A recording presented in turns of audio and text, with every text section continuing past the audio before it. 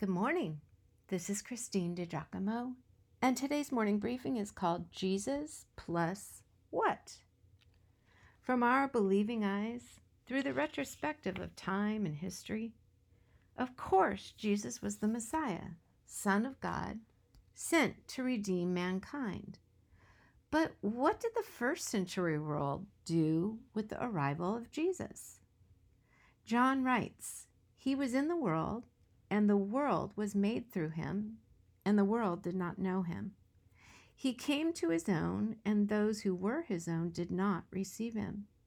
But as many as received him, to them he gave the right to become those who believe in his name, who were born not of blood, nor of the will of the flesh, nor of the will of man, but of God."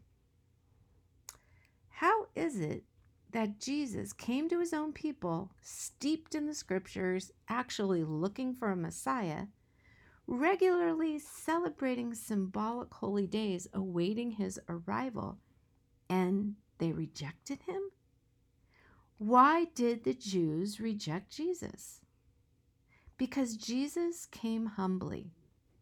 The Jews were expecting someone who would free them from the tyranny of the harsh Roman government, a Messiah who would make them into a world power again, like they had been under King David.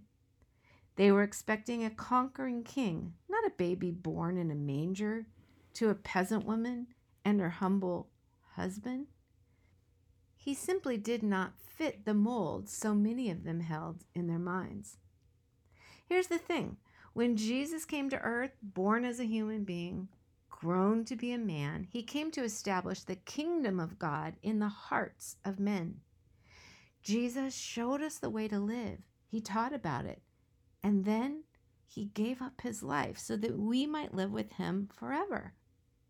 The Jews had nothing in their minds about a dying Messiah, so many of them rejected him.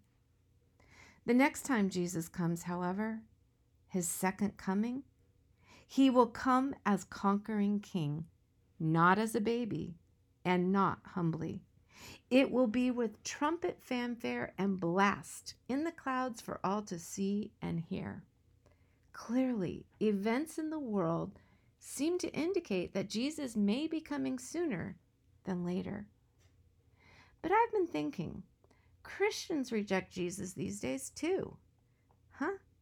Well, every time Christians adopt a little of this from one false teaching or spirituality, and a little of that from another, they reject Jesus Christ.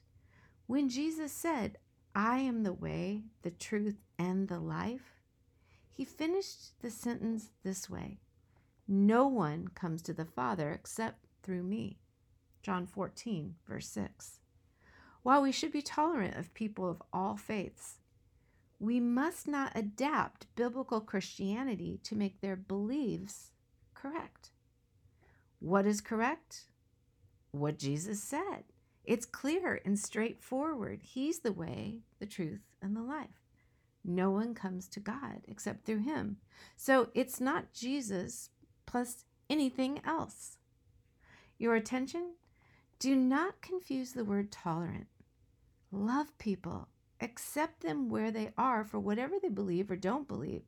But don't make a paradigm shift in your own mind to say it's all the same. As long as people believe in God, that's all that matters. That is false. It might be all that matters to make a nicer, gentler society, but if we are talking about Christianity, and we are, then what matters is absolute truth. It was not God the Father's plan for Jesus to die if there were more than one way to get to heaven. If so, that would make him cruel at best. Jesus would not have suffered as he did if other ways were just as good, if sincerity were enough. No, he said it quite clearly. No one comes to the Father except through me. A prayer. Lord, would you show us how to live in truth and with grace? There are people we will encounter today who are dying inside for want of both truth and grace. Someone to point them to you and tell them how to get there. looking around, there is much hopelessness, and without you, darkness. Thank you for being the light and the life and our salvation. Give us opportunities to share you. Amen. Let's live with grace and in truth.